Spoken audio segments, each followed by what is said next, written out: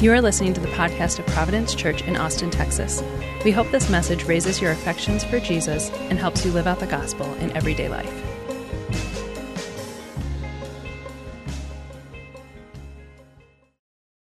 Merry Christmas to all of you. It is indeed the most wonderful time of the year, and I am thankful that the season has finally arrived. I look forward to it all year long. I am looking forward to lots of things about the Christmas season. Christmas music, for one. I can now allow myself to listen to it now that Thanksgiving is over.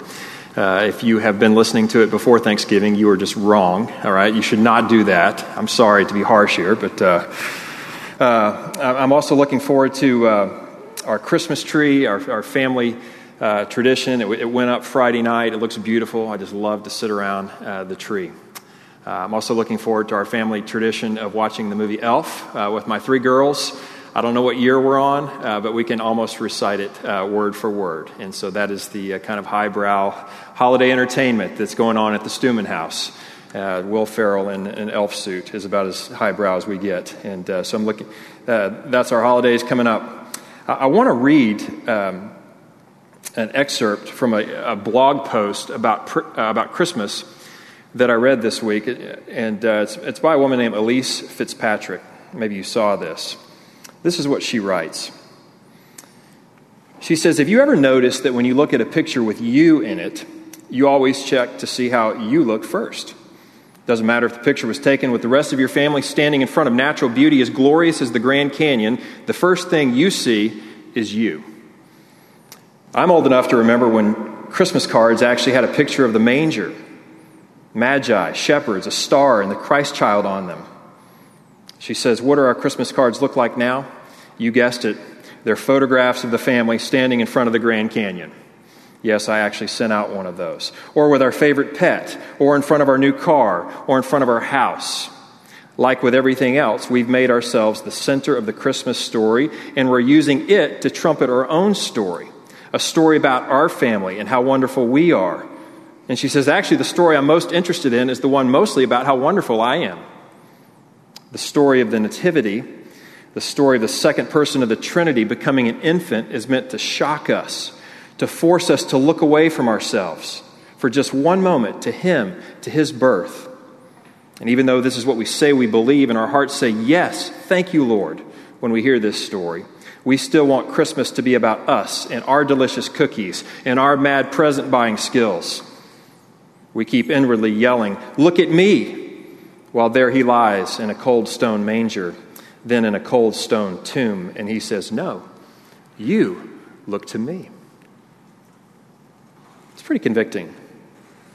I was thinking about that this week, and I think, sometimes as Christians, we like to get all offended by how society treats Christmas these days. It's just another holiday amongst many winter holidays.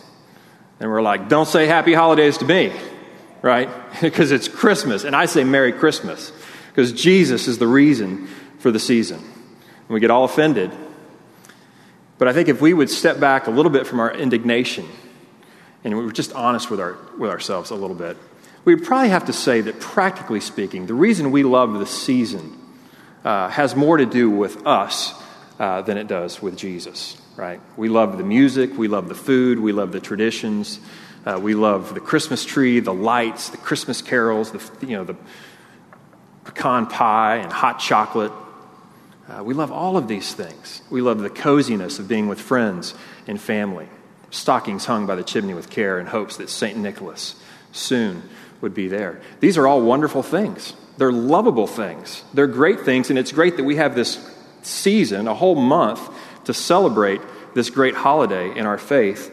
But I think most of the time, our celebration of Christmas as Christians isn't really much different than the way the rest of society celebrates it. Like, if we're honest with ourselves, we tend to just celebrate it the way everybody else does, and then we tack on the story of Jesus in the manger. Baby Jesus laying in a manger, we tack that on. And typically, we way undersell what we mean when we say that Jesus is the reason for the season. We settle for what we would call the cozy, sentimental side of Christmas, which is wonderful. And yet we neglect sometimes reflecting upon, dwelling in, worshiping in the deeper richer meaning of Christmas. And yet the Christmas story, the ancient Christmas story, has infinite, like boundless truth for us that affects not just our December, it affects our daily life all year round. Because Christmas is primarily a story about the incarnation of the Son of God, where the lofty came low, where heaven came to earth. It's life-changing truth. As Will mentioned, in the next 4 weeks, the 4 weeks of Advent, we're going to explore this question. What is the incarnation, and what does it mean for us? What is the incarnation of the Son of God, and what does it mean? What are its implications in our life? And we're going to pick back up, as Will said, in our study of John by backing up a little bit to chapter 1. And we're just going to look at the first 18 verses over the next 4 weeks. And we're going to just spend some time there. This is the prologue of John's gospel. One pastor said that this section of John is basically a theology of Christmas. And I really like that because I think these 18 verses give us deep, rich theological categories on which to think about the ancient story of Christmas. It's a story that's not primarily about us, even though we try to bring ourselves to the forefront of it sometimes. It's not about us, but it does intersect our story. We are drawn into the wonderful Christmas story, and our life is changed there. This week, we're just going to look at the subject of the Christmas story. The subject shows up in the very first sentence. John wastes no time in getting us to the subject. It's this mysterious person called the Word. And then next week, we're going to look at the setting of the Christmas story, which is the world. And John wants us to see something very particular about the world as the setting of the Christmas story. So this week, the subject, the Word. Next week, the setting is the world. And I want us to focus on just two things about the subject of the story this week. Number one, who is he? And number two, what did he do? All right? Who is he and what did he do? And we'll spend the bulk of our time on who he is. And then just briefly at the end, I want to mention what he did. And then we'll unpack that over the next 3 weeks in greater detail. All right, so that's where we're headed. Look back at John 1. If you have a Bible, turn there, because I want you to see these verses. We're just going to look at the first 3 verses today, and then a little bit in verse 14. Who is the subject of the Christmas story? John writes in verse 1, "In the beginning was the Word." Now, we have to pause. You remember the Charlie Brown Christmas special? When towards the end of the Charlie Brown Christmas special, Charlie Brown gets so frustrated, and he's like, isn't there anyone that could tell me what Christmas is all about? And he's so frustrated. And Linus says, well, sure, Charlie Brown, I can tell you what Christmas is all about. You remember Linus walks to center stage. He's got his blanket. He's sucking his thumb. And he says, lights, please. And the lights go down, and it's just a spotlight on Linus. And he begins to quote from the Gospel of Luke. And he says, they're out in the fields, shepherds abiding with their flocks by night. And behold, an angel of the Lord appeared to them, and they were so glory shone around them, and they were so afraid. And he begins the Christmas story by talking about what was happening in Bethlehem and around the region around Bethlehem. He uses Luke's gospel. So this is how Luke begins the Christmas story. It's how Matthew begins the Christmas story. It's how Linus began the Christmas story. It's not how John begins the Christmas story. John begins the Christmas story not at Bethlehem. He begins the Christmas story in the beginning. Look what he says. In the beginning was the Word. Now, you have to know how audacious it is for John, as a Jew, to begin his story with that phrase, in the beginning. First of all, the only other story that begins like that is the very first book of Moses, Genesis chapter 1, verse 1. In the beginning, God created the heaven and the earth. And so if you were a Jew reading John's account of the Christmas story here, you look at it and you say, hey, John, are you saying that you are a storyteller on par with Moses? I mean, you're using this phrase. Are you actually beginning your story with the same phrase that begins the Torah? God's revealed law given to Moses? Is that what you're saying? The second reason it's audacious is to begin the story in the beginning John is basically saying he has transcendent knowledge, because how does he know what was happening in the beginning, before the creation of the world? He can't possibly know unless a higher authority revealed it to him. That little phrase, in the beginning, is loaded, because when we read that, we have to stop and say, hey, John is not writing just a neat little story here. John is claiming to be writing Scripture, divinely inspired words on par with what Moses wrote. Then he introduces the subject. In the beginning was the Word, capital W. The Logos, it's the Greek word there, Logos. John already has the attention of the Jews by using this phrase, in the beginning, and now he has the attention of all the Greeks who might be reading this. Because Greek philosophers had for centuries been fascinated with this question of what holds the universe together?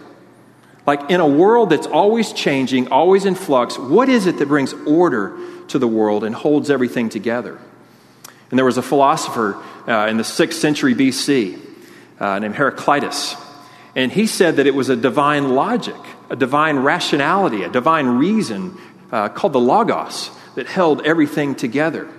And from Heraclitus on through the centuries, Greek philosophers were fascinated with this idea of the Logos.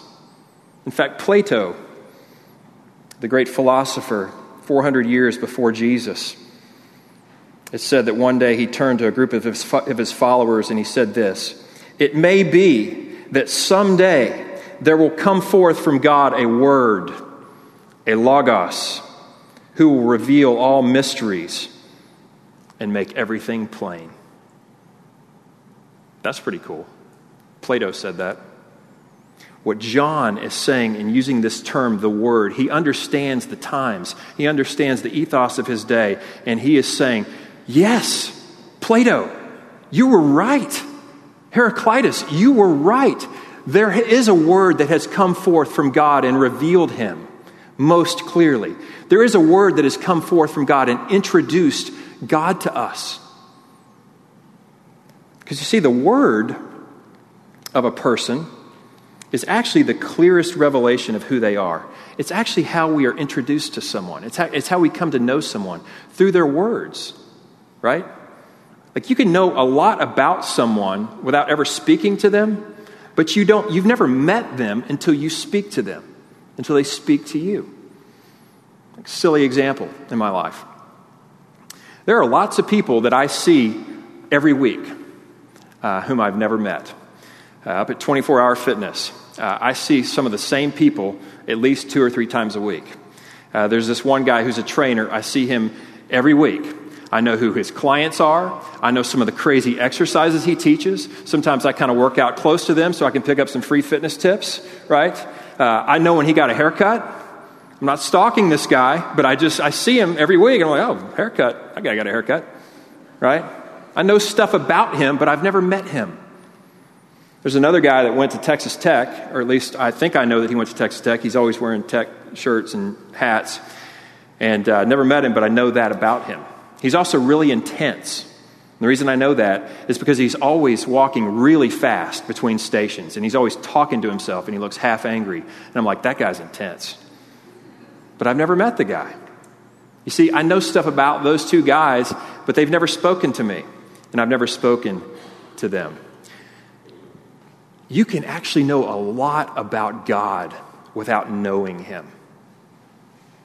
The only way that you might know God is that you would hear His word, that He would speak to you, that you would hear the Logos, because the Logos is the clearest revelation of who He is, and that's how God introduces Himself to people. This Logos, this logic of God that holds the universe together, is not an idea, it's not a force, it's not a philosophy, it's a person. It's a person that's the subject of the Christmas story. And John tells us in these first 3 verses 3 things about the subject of the story, about the Logos, about the Word. And the first thing he tells us, these are really important. This is a theology of Christmas. The first thing he tells us is that this Word has existed eternally. Look at verse 1 again. In the beginning was the Word. Or we could read that, in the beginning, the Word was. So when everything got started, the Word was already there. He didn't have a beginning point because at the beginning point, he already was. He was not created. He's not a creature like you and I. Now, there was a theologian in the 300s, BC or AD, 300 years after Jesus, a guy named Arius. And Arius taught that the Word, the Son of God, was not eternally existent. He taught that he came forth from God the Father just like the rest of us did. In fact, Arius said there was a time when the Son was not. There was a time that the Son didn't exist. In 325 AD, the church council at Nicaea got together. It was the first ecumenical council of the church to discuss, among other things, Arius' teaching. And at Nicaea, they came up with what we know as the Nicene Creed. We still affirm the Nicene Creed as Christians today. Listen to what the Nicene Creed says about the Word, about the Son. It says, I believe in one Lord Jesus Christ, the only begotten Son of God, begotten of the Father before all worlds, God of God, like God coming from God, light of light, very God of very God, begotten, not made. And here's the key phrase, being of one substance with the Father, being of one eternal substance and essence with the Father, by whom all things were made. And so contrary to what Arius taught, the Nicene Creed said that the Word is eternal. He is of the same eternal substance of the Father. He has always eternally existed. In the beginning, the Word was. Here's the second thing that John says about this Word. He says he was with God eternally. John 1:1, in the beginning was the Word, and this is so cool. This is really cool. And the Word was with God. And that word with is so awesome right here. Because what that means, you see what this means? Before the creation of the world, there was community. There was fellowship.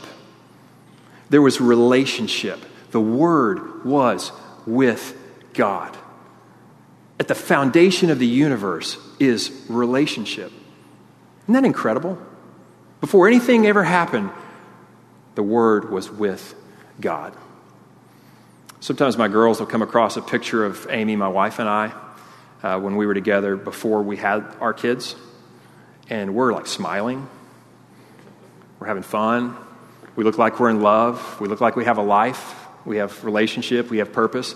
And our girls be taken off guard by this. They're like, what? Wait, y'all are just nerds. You had like purpose and meaning and relationship in life before we came along? See, before any of us came along, the Father and the Son and the Spirit were with one another. There was perfect community in the Godhead before anything else ever showed up. It was intimate fellowship. You know how you know it was intimate? John gives us a clue in verse 18. If you look at verse 18, in verse 18 it says that the one and only Son was in the bosom of the Father. Or some translations say he was at the Father's side. He was right here. How intimate is this? Like, who gets to lay their head on your chest? Who has that kind of intimacy with you? About a month ago, my youngest daughter, Sophie, came up to me and she asked me if I could come tuck her in her bed. She wanted to be clear, in her bed. And I was like, oh, sure. So apparently I had gotten out of the habit. I used to always go upstairs to tuck my girls in. I had just gotten out of the habit. And she had started coming downstairs to say goodnight to me. I'd give her a hug and kiss and she'd head back up. She was like, tonight, Daddy, can you come up and lay down in my bed and tuck me in? She was like, because I don't know, because you're usually like working on your computer. And I'm like, punch myself in the face repeatedly in that moment. And I'm like, Sophie, of course. I would love to come tuck you in. I'll do it every night. This is great. Went upstairs. She's up there already in her bed. She's so excited. I lay down beside her. And you know what she did? She put her head right here on my chest. And we just talked. We laughed. I don't even know what we talked about. Doesn't matter, right? Who has that kind of intimacy with you? There's not that many people that share that kind of intimacy with me, right? Like, I like all of y'all, but none of y'all can put your head on my chest, right? Not that you would want to. The Word was with God in the bosom of the Father. There was witness eternally, which incidentally makes the horror and the rejection of the cross that much more painful when the Father turned his face away.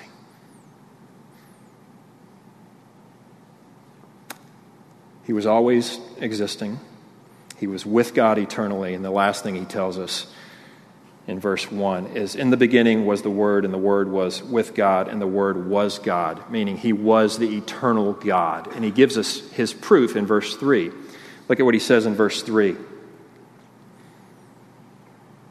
He appeals to the creation. He says, all things were made through him, through this Word, and without him was not anything made that was made. This is creation language. It takes us back to the first book of Moses, Genesis 1. In the beginning, God created the heavens and the earth. The earth was formless and void, and darkness was over the face of the deep, and the Spirit of God was hovering over the waters.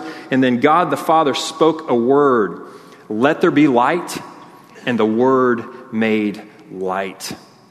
And the Word of God brought to fruition the will of God. And it was this shared creativity, this collaborative creativity. And it was a beautiful scene in Genesis 1 as God spoke a word, and that which he spoke came into existence. That's why I love our profession of faith today from Athanasius, St. Athanasius. In fact, can you look back at that just for a moment? I just want you to see something here. I want to say something about it. Just the last 3 lines there in the profession of faith. Listen to what Athanasius says. He says, there is thus, the last 3 lines, there is thus no inconsistency between creation and salvation. For the one Father has employed the same agent for both works, effecting the salvation of the world through the same Word who made it in the beginning. And the first time I read that changed my life. I mean, because I had never heard so clearly articulated the continuity between creation and redemption, between the beginning of the story and my story. I'd never heard it. See, what John is doing in his gospel is he's closing the loop between creation and redemption, and the Word is the one who closes the loop. He's at the beginning, he's at the end. The Logos, the Word of God. He creates and then he redeems. He recreates. It's glorious. So according to John, the Word was with God, and the Word was God. If we take all 3 of these things together, I want you to know that your faith cannot find an object that is higher up or further back. Right? We don't need to wait for another revelation from God, because he can't reveal himself any more clearly. There is no one higher up or further back. There's no one more lofty or more ancient than this Word. That's who our faith is in. That's the subject of Christmas, right? That's who he is. Now, I want to just take a moment, and I won't take nearly as long, but I do want to look at for a second at what he did. And then over the next 3 weeks, we'll talk about the implications of what this Word did. Who he is the Word, the Logos. Look at what he did. I want you to look at the first half of verse 14. John 1:14. And the Word became flesh and dwelt among us. The Word became flesh. God became a human being. The Eternal One stepped into time. The Creator became a part of creation, right? The one who was untouchable became very touchable. The invincible God, Word of the universe, became vulnerable. He actually became killable. This is, I think, the miracle of Christmas, and this is what we celebrate, and this is why we worship. That when God wanted to send his word to us in its clearest form, he didn't send a cold doctrinal statement. Didn't send a list of rules and regulations. He didn't send a contract or legal document to us. God sent his word wrapped in the warmth of human flesh in a way that we could understand, in the most understandable of ways, the most graspable of ways, right? There's nothing more graspable than a little baby. We saw 4 of them up here today. You want to pick that baby up and you want to grasp it. You want to hold on to him or her, and you just want to stare at him or her. They're captivating. That's how the word showed up in the flesh. There's also nothing more vulnerable than a little baby, is there? They're totally dependent. They're totally exposed. And yet that's how the word of God, the eternal word, showed up in the flesh. I mean, can you imagine that? Can you imagine the scandal of that? The one who is eternally self-sustaining, always eternally in the bosom of the Father, now dependent on nourishment at the bosom of a poor teenage girl. Can you imagine that? Amy and I were talking recently about when our 3 daughters were born. It's getting further and further away. They're 15, 12, and 7 now. But I remember the days of their births very vividly. They were glorious days. And all 3 of them were born by C-section. So I was playing doctor with my mask on in the delivery room. And I just remember when the doctor handed each of those 3 precious ones to me. You know, they had sort of a grayish, bluish hue to them. And I like to say that they look kind of like Yoda, right? Except for didn't have the ears, right? They kind of look like that when they first come out, and then they get more pink as life goes on over the next few minutes. But they got these beady little eyes that are glazed over, and they can't, they're not used to the light, and they're crying because they just don't like their new environment. And I remember with each of them, the doctor I was the first one to hold each of them. And then I remember taking each of them and bringing them over to Amy, my wife, and laying them right here because they're sewing her up, but she's awake and there's a curtain, and I would lay the babies right here. And they're crying, and she would begin to speak to them. And all 3 of them immediately got quiet. And their beady little eyes are darting all over because they know that voice. They've heard that voice. And they're comforted by that voice. They need that comfort. They don't know it, but they long for the comfort of a familiar voice in an unfamiliar setting. Can you imagine the God of the universe putting himself in need like that? Can you imagine the humble condescension of the divine creator of the universe becoming a little baby like that? The comforter in need of comfort. The provider in need of provision. The one who makes demons tremble, now trembling at the breast of his teenage mother. See, this is what makes Christianity unique. Every other religion gives you a word about something that you need to do. To make God love you, to make God accept you, to not tick God off, to make yourself worthy, to improve yourself, a word about something you should do or not do. But Christianity gives us a word made flesh, a word who is a person, whom we can know, who can have a relationship with, who can rescue us. See, every other religion asks you to strive after God, to reach up to the high and lofty God. And yet in Christianity, God comes low, to the lowest of places, and reveals himself in the clearest of ways, in ways that we can understand. Through the incarnation, through the enfleshment, it's not a word, I don't think, but through the enfleshment of his eternal word, his Son. He came down. And he came down knowing that it would cost him greatly to come down. Listen to Hebrews chapter 2, verse 17. It says, the Son of God had to be made like his brothers and sisters, fully human in every way, in order that he might become a merciful and faithful high priest in service to God, and that he might make atonement for the sins of the people. In other words, if Jesus was going to redeem the totality of our humanity, then he had to become totally human. And Jesus didn't come just to save our souls. He came to save us totally.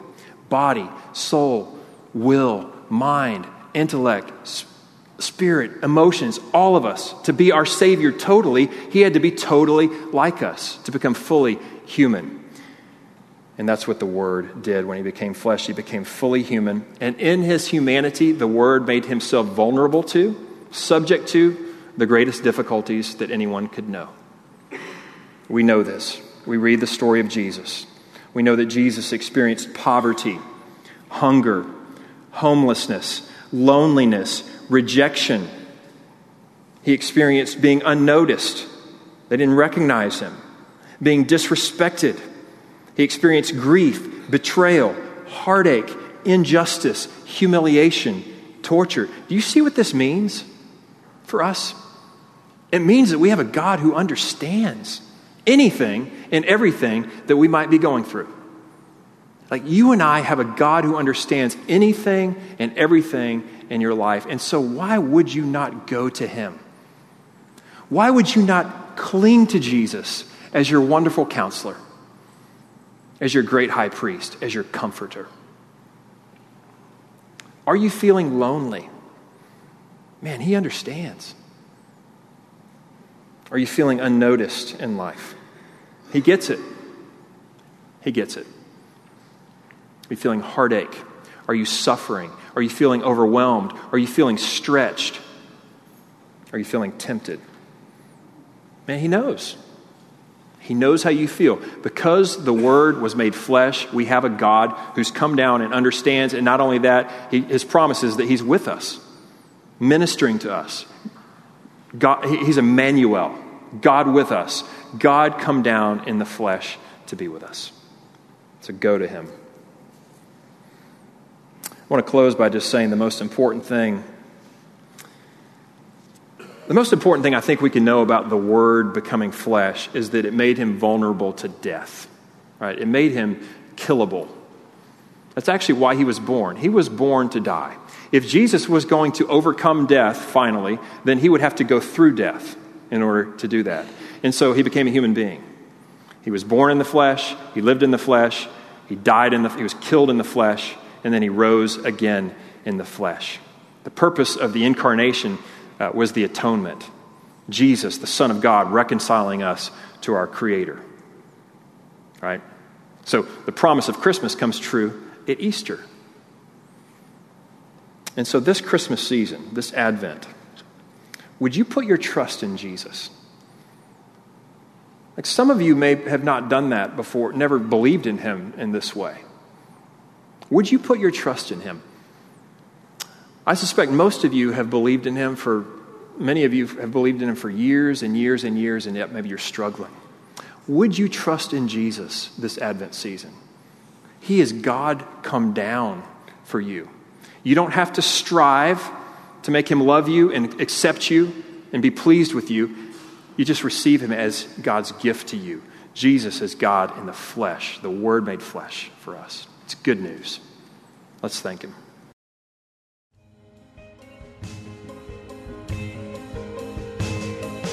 Thanks for listening to the podcast of Providence Church. For more resources and info, visit us online at www.providenceaustin.com.